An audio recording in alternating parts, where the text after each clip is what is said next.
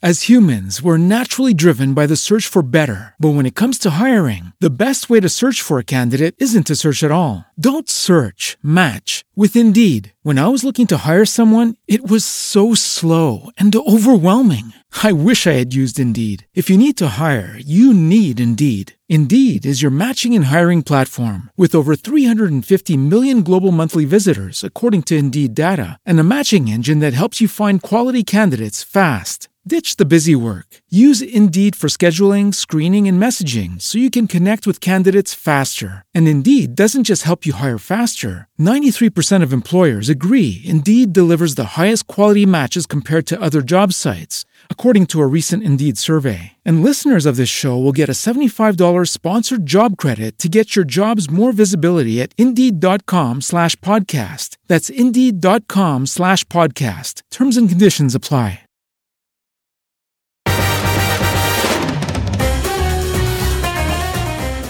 In 1960, The Brave and the Bold featured the first appearance of the Justice League of America.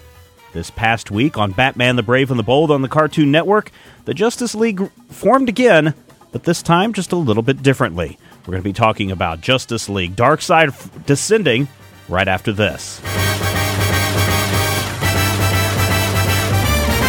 Hey everyone, thank you for joining us for another discussion of Batman the Brave and the Bold. Matthew is here. Hey Matthew. Hey, how's it going? Very, very good. Darkseid Descending. You had mentioned a couple of weeks ago when we saw Mantis, and then again when we saw Calabac and the Question in the last airing of Batman the Brave and the Bold. You were wondering? I thought for a moment you were talking about Mantis with Carl Lumbly and that awesome exoskeleton. No, not that version of Mantis. You were wondering, though, if we were going to see a Darkseid episode, and sure enough, it built up to the Darkseid. Do you like taking those little first segments like they did in Starro and expanding it into a full story? I really do. I really like the way the Starro thing's built because I saw them out of sequence. I saw a Starro episode and I'm like, whoa, wait. Right. And then I saw, a week later, I missed it. And then like 3 weeks later, I came back in and there was another Starro sequence. And it got to the point where I think for half the season, they built to the battle with Starro. It was just fascinating. It was really the way they should be using the teasers in my mind, something that builds to something bigger. Yeah, I kind of like that too. Yeah. I love the teasers and the way that you're allowed to actually have 2 or sometimes 3 team-ups per episode. Yes. But I really like the way it built. This one, for instance, built directly off of that Question episode a few weeks ago. That was really cool. Yeah, before we get into that part, Darkseid, Darkseid Descending. Let's talk about the role in the pre-show, the backup feature, the what would you call this? A preview feature, whatever they call it. I think it's like a lead-in cartoon. All right.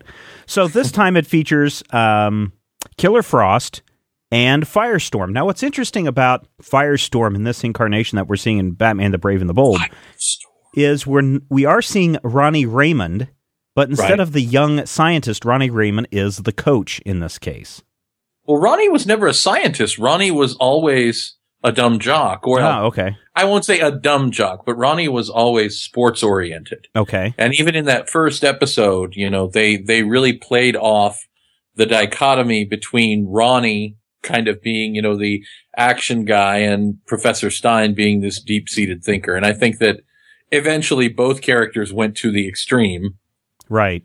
But I kind of like Ronnie as Coach Cleats with Jason as the thoughtful, and this is him teaching chemistry. And yes, that was a great line.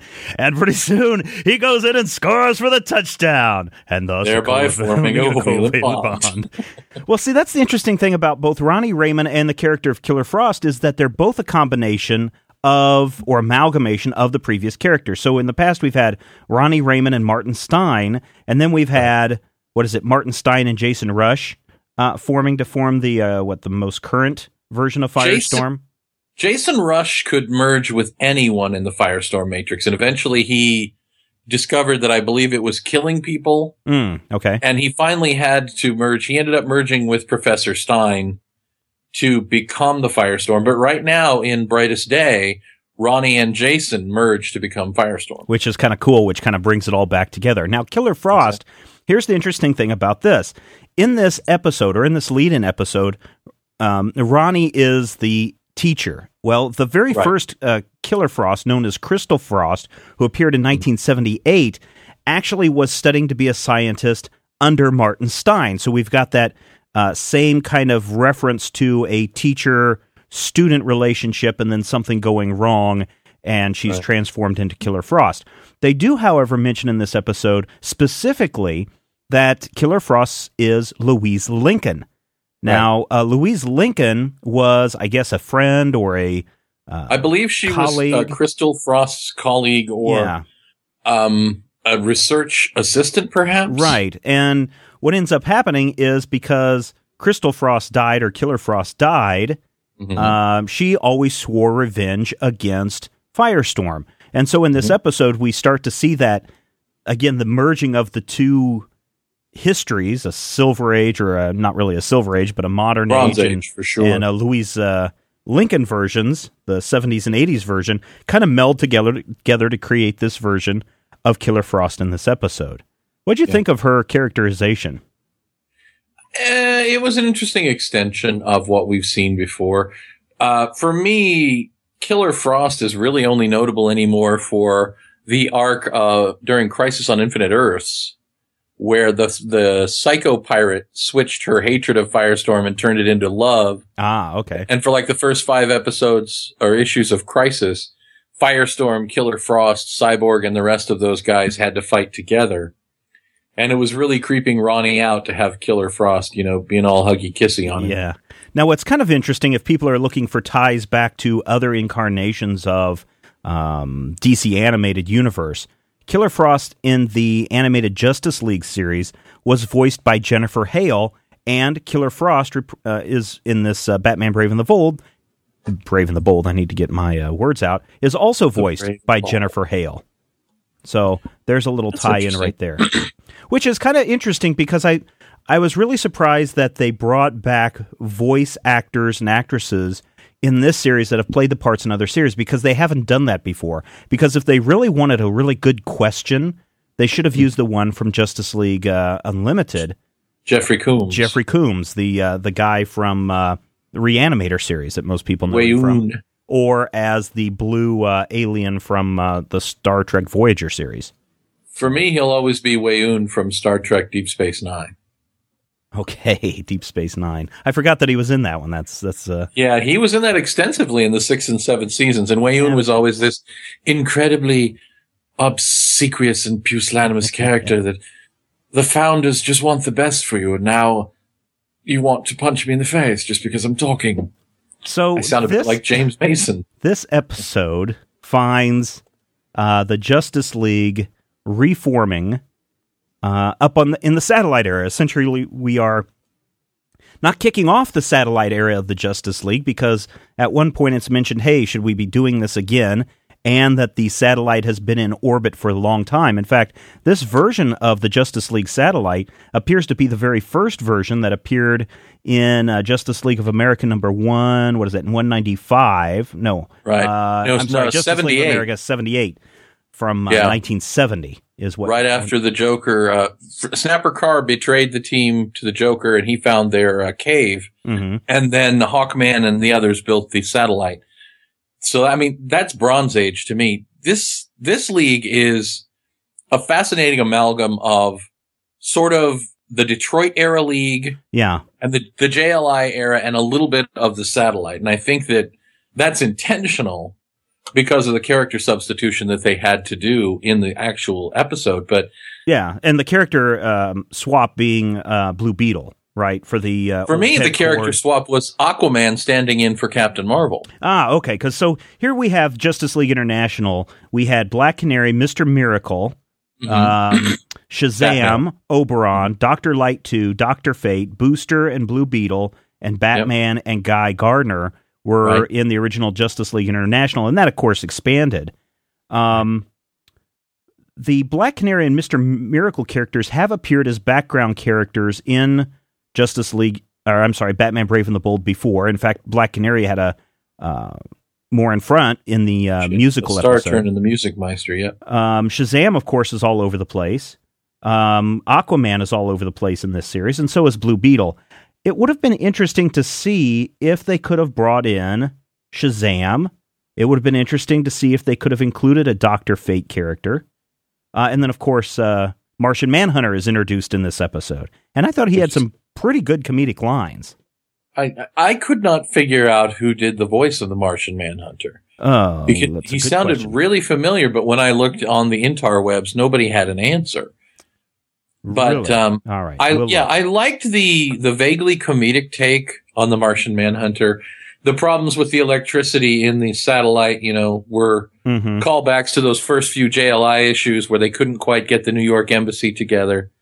And I liked his, they drew them as chocolate chip cookies. Yes. But I liked his sugar addiction coming up. That was kind of cool. He is voiced by Nicholas Guest, is who voices Martian Manhunter. Although I didn't like how they... Christopher Guest? No, let's see. Nicholas Guest is Nicholas Hayden Guest, born 1955, voice actor, best known for role as the principal in the NBC teen sitcom USA High. So probably not a... Let's see. That echoing sound you hear. Let's see. He's in Ben 10. He's been in the Justice League Unlimited. So he's a voiceover actor. Some people may know him from the Roughneck Starship Troopers Chronicles, and then Batman the Brave and the Bold. He also voices the Question in that series. And I guess that's another question I have about the voice actors that we see pop up in this series. They tend to use a lot of the same voice actors throughout the piece. So we have like Green Arrow and I want to say Aquaman are the same character. I don't believe so. I'm sorry, Green Arrow and Guy Gardner are the same character. There we go, yeah. Does that bother you that they just can't say, pull somebody else up to step up and do this?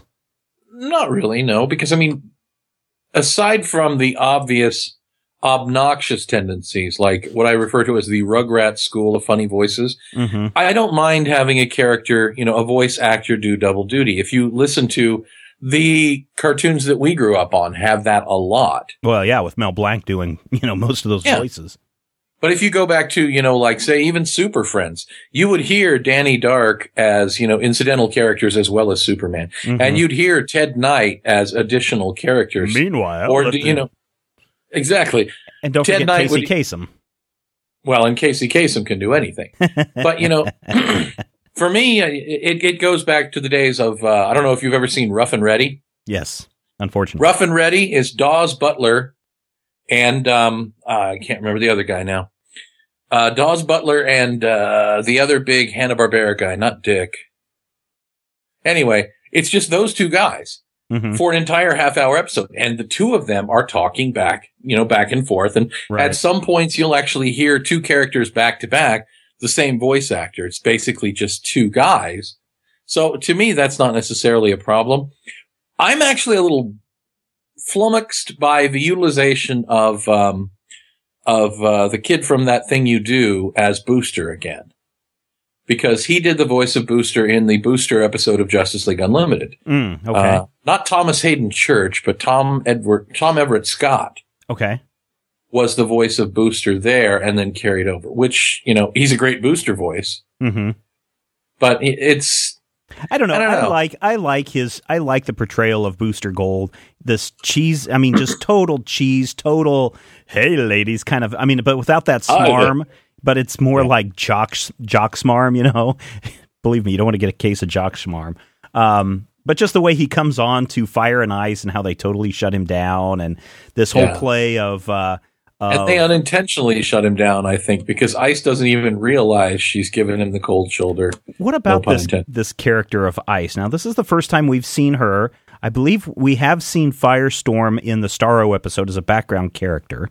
I don't think we've has shown up, yeah. I don't believe we've seen Fire Ice. had a turn in JLU, but at the time, Ice was dead. So I think they kept Ice dead, and then they brought her back. But I just like the total mix up on her words whenever Batman is talking to the League, and he basically says, the forces are coming from Apocalypse. It's the Greeks, And Apocalypse. No, it's the Greeks. Where the Parthenon is? Yes, where the Parthenon is. And she keeps blaming the Greeks for everything throughout the episode. She has some really good lines, I thought, as well. And I thought her character was really well done. Although, of all the characters, I've mentioned before about when I first saw the animation style, I wasn't too hung up on it. She looks the most anime-ish of all the characters that we saw in the episode. The big eyes, the tiny body. And that's intentional, I'm sure, because they're trying to make sure that she looks sweet and gentle and young, which for me works. Mm-hmm. I look at the Brave and the Bold style as kind of a throwback because there's a little bit of Bruce Timm in the women. Right. But I mean, the male characters are even blockier than what he does. It's almost a Michael Avon Aiming kind of thing from Powers, where everybody's like cut out of a slab of granite. Don't rub your finger on your chin or you'll cut open an artery or something. So exactly. So essentially, this episode features the attack of the Apocalyptian forces. We see it's Apocalyptian forces. It's really funny because the interpersonal relationships between the JLI, or we'll just call them the Justice League characters, is not really great. And then there is the attack upon the Earth, and Martian Manhunter rises up and says, "We will fight until this day." I mean, think of all the great lines that you might have ever heard from an invasion movie. And everyone's like, yeah, and then we cut to they're all captured. Again, more great comedy in here. But the invading forces are led by, what's-his-face?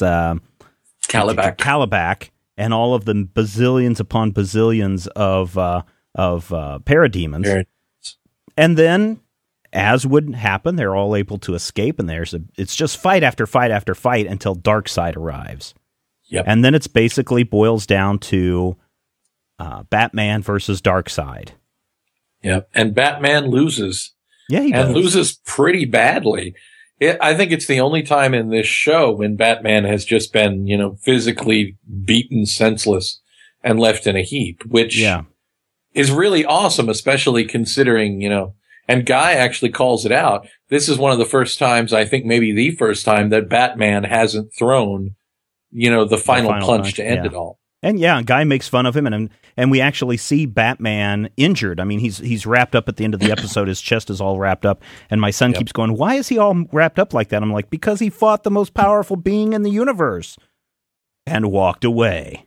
Dun, dun, dun. Some other great moments that we see throughout this episode, or that I liked, or that I picked up on, were when we're on the satellite, when we're in what used to be Hal Jordan's room, and they mention Hal Jordan by name. Booster Gold has set up residence there, and we see all sorts of Booster Gold art on the walls, and some of that has actually appeared in comic book or publicity form before through DC publications.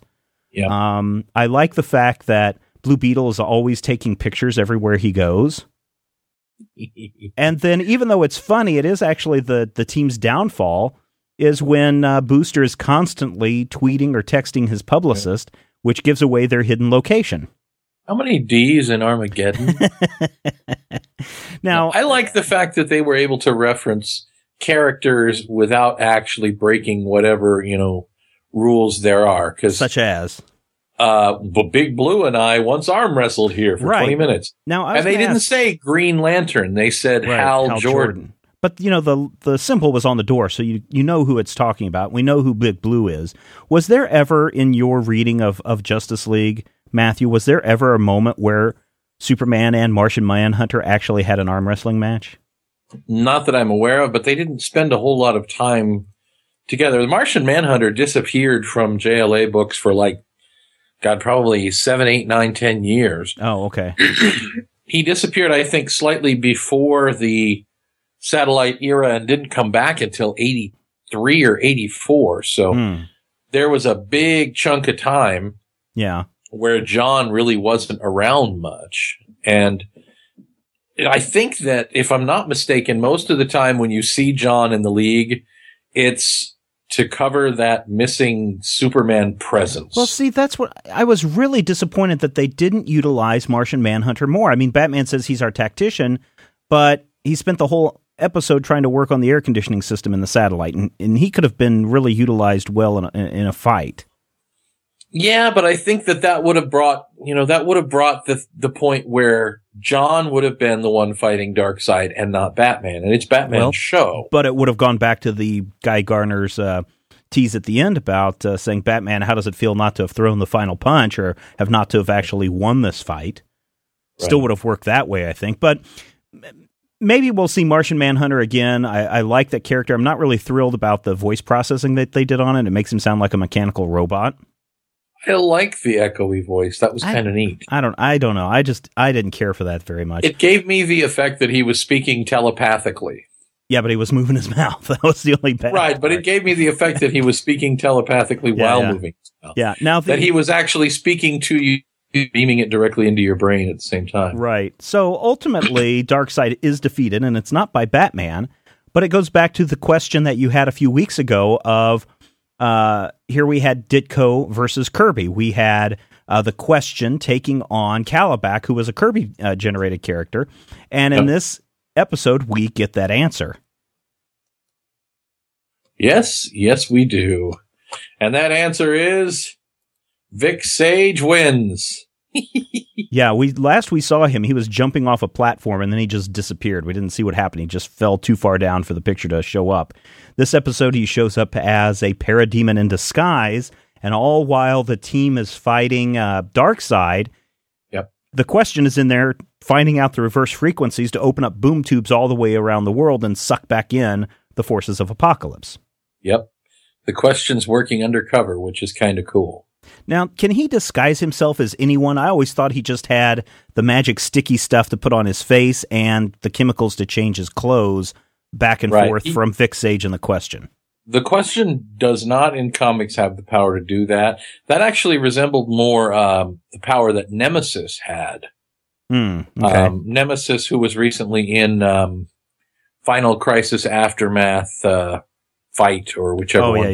Yeah. Mm-hmm. Final Crisis Aftermath comes lunch. But now, again, they may be, bringing characters together because Aquaman doesn't have the ability to control water the way he does in the series either. That's that was the other thing. He does have the ability to control water in this episode that we see. I guess and again, I don't pay that much attention to Aquaman in the series, but this time I did notice that he's calling forth water to cut his chains, to form shields, to send this giant burst of water at Darkseid.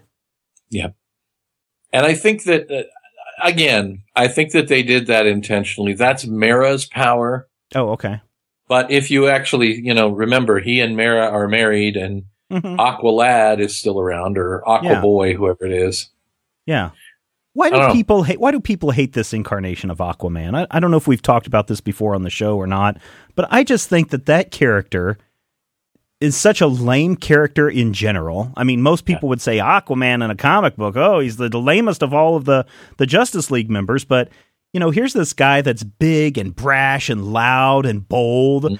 And every time he opens his mouth, my God, man, you do not know how to tell a story. It's just awesome. Yeah, he reminds me of Hercules in the 80s in the Marvel Universe. Oh, yeah. Prepare to receive the gift, and then he punches you in the face.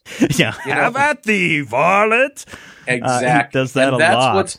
That's what's awesome about Aquaman is Aquaman just floating around being a guy. He's not the strongest, although he is, he's being played as one of the strongest characters in the Brave and the Bold universe. Yeah. He's our stand-in big guy, especially if you see him facing off with Gorilla Grodd in the Music Meister episode, which is most of my watch that.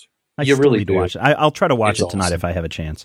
But go ahead. He's the character. First of all, he's voiced by Bender. Yes. Which you gotta love. Right. And he's so fun and boisterous, and he's almost manic depressive in his appearances, because there's one where he's just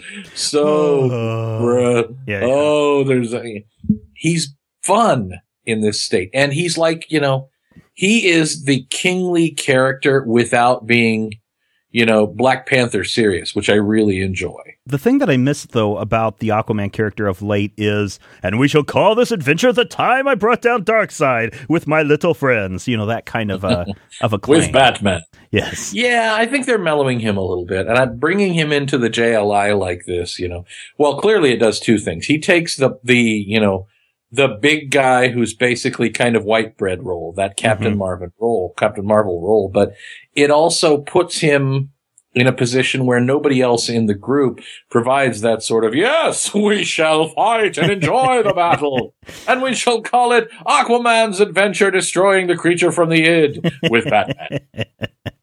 I'm wondering, though, would this have been a better episode if they had also included Shazam on the team? Or not?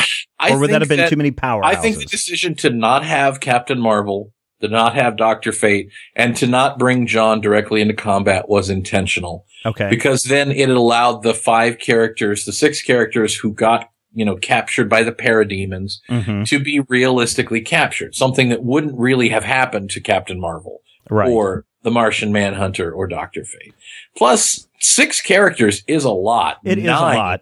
Yeah. In a cartoon would be really impressive. Well, and that was I guess, I'm glad that they had Fire and Ice in there because that's a team. I'm surprised that when the hitting of the male characters on the female characters went on, that it wasn't Guy on ice and Booster on fire, because that's how it kind of played out in the comic books. I'm also surprised because of that Mantis lead-in story that we didn't see Stargirl on the team, because it seemed like at the end of that bit, where Blue Beetle is talking with Batman, it's almost like they were testing her to see if she was team-worthy material. Right. I think that they were trying to intentionally evoke classic League stories. Mm-hmm. I'll bet you somewhere down the line we'll have a big JSA Schmagegi too. That would be pretty cool. And Stargirl will show up and Jay will show up, have the Justice Society members appear again and have them reform the society to teach the new kids. That would be pretty cool. Very cool, I think. Matthew, what are your 3 favorite moments of this week's episode? I think my favorite moments in descending order, actually in no order because I can't remember them. In Darkseid descending order? Or where the Parthenon is? I love that one. I also loved, is this skirt too short to fight crime? Maybe it's not short enough. Maybe it's not short enough. And then I loved the moment where the entire satellite goes dead and Skeet's just like, there seems to be a problem with the electrical system, sir. Yeah. Although Skeet's shining the light on Booster's face and blowing the wind to tousle his hair was hysterical. Yeah, my 3 favorites are when Martian Manhunter was getting ready to work on the system, and Skeet slides up and says, I am well versed on over 1 million different kinds of air conditioning systems. And Martian Manhunter basically says, oh, great, somebody else who thinks they know more than me. And he's kind of referring back to Batman. Yeah. The second one that I thought was really, really cool was the combined powers attack on Darkseid, where it's Aquaman throws his water and Ice throws her ice on top of that. And then we've got Booster putting his in with Blue, and then Fire and Green Lantern all at the end. And it just this big swirling mass attack. I thought that was well animated and played out. And then, of course, the final best part of the episode for me was not the face! Every time they were getting in a fight and Booster screaming that out. Those were some really good moments. But the animation I thought was really well done. Voice acting was done. I was a little disappointed that this was not a 2-part episode. Starro gets 2 parts. Darkseid doesn't get 2 parts. Come on. I think that was intentional too. Probably. I don't think Starro was meant to be a big dramatic dun dun dun, and this was kind of a fun, familiar, hey, remember the JLI episode? Yeah. Hey, remember the 80s? It was that. Do you want to see more of this? It was kind of like a team? retro review. Do you want to see this? I think we will. All right. Give this one a star rating, if you will, out of 5 stars for us. 4.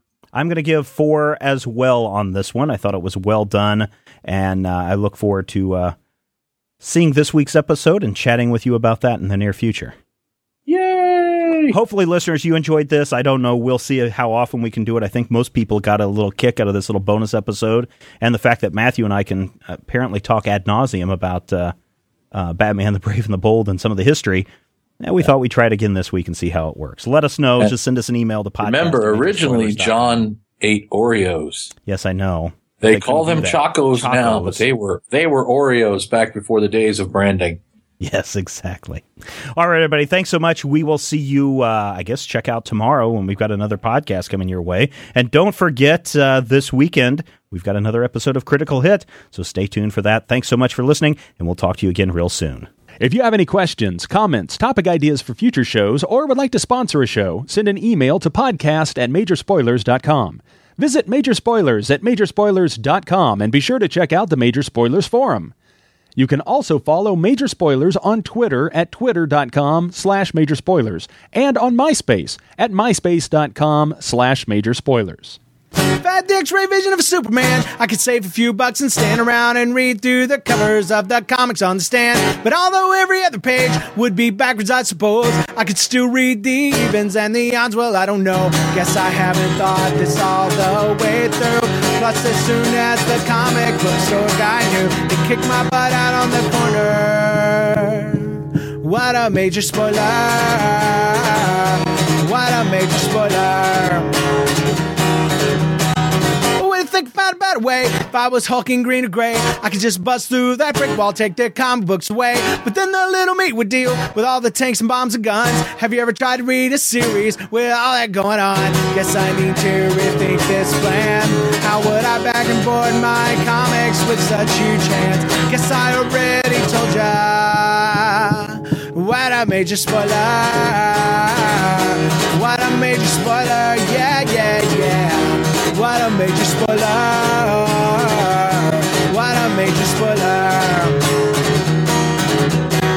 If I'm Stark Raven rich like a man of iron, I might not be surprised to find that I might actually have the heart cold to follow an entire storyline. But would I really even need to read up on all those escapades? I mean, who needs such distractions when your sister's such a babe? But the downside is such a beast, being shot up in a fun bee in the Middle East with a gang sign throwing soldier. What a major spoiler. What a major spoiler. Yeah, yeah, yeah. What a major spoiler. Whoa, whoa, whoa, whoa. What a major spoiler. Major Spoilers Podcast. Copyright 2010.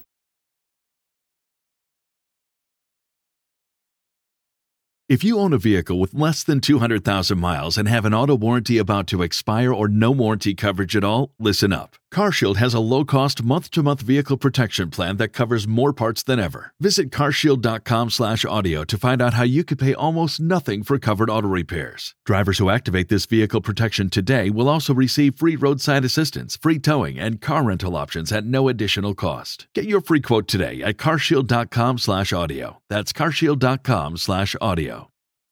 As humans, we're naturally driven by the search for better. But when it comes to hiring, the best way to search for a candidate isn't to search at all. Don't search, match with Indeed. When I was looking to hire someone, it was so slow and overwhelming. I wish I had used Indeed. If you need to hire, you need Indeed. Indeed is your matching and hiring platform with over 350 million global monthly visitors, according to Indeed data, and a matching engine that helps you find quality candidates fast. Ditch the busy work. Use Indeed for scheduling, screening, and messaging so you can connect with candidates faster. And Indeed doesn't just help you hire faster. 93% of employers agree Indeed delivers the highest quality matches compared to other job sites, according to a recent Indeed survey. And listeners of this show will get a $75 sponsored job credit to get your jobs more visibility at Indeed.com/podcast. That's Indeed.com/podcast. Terms and conditions apply.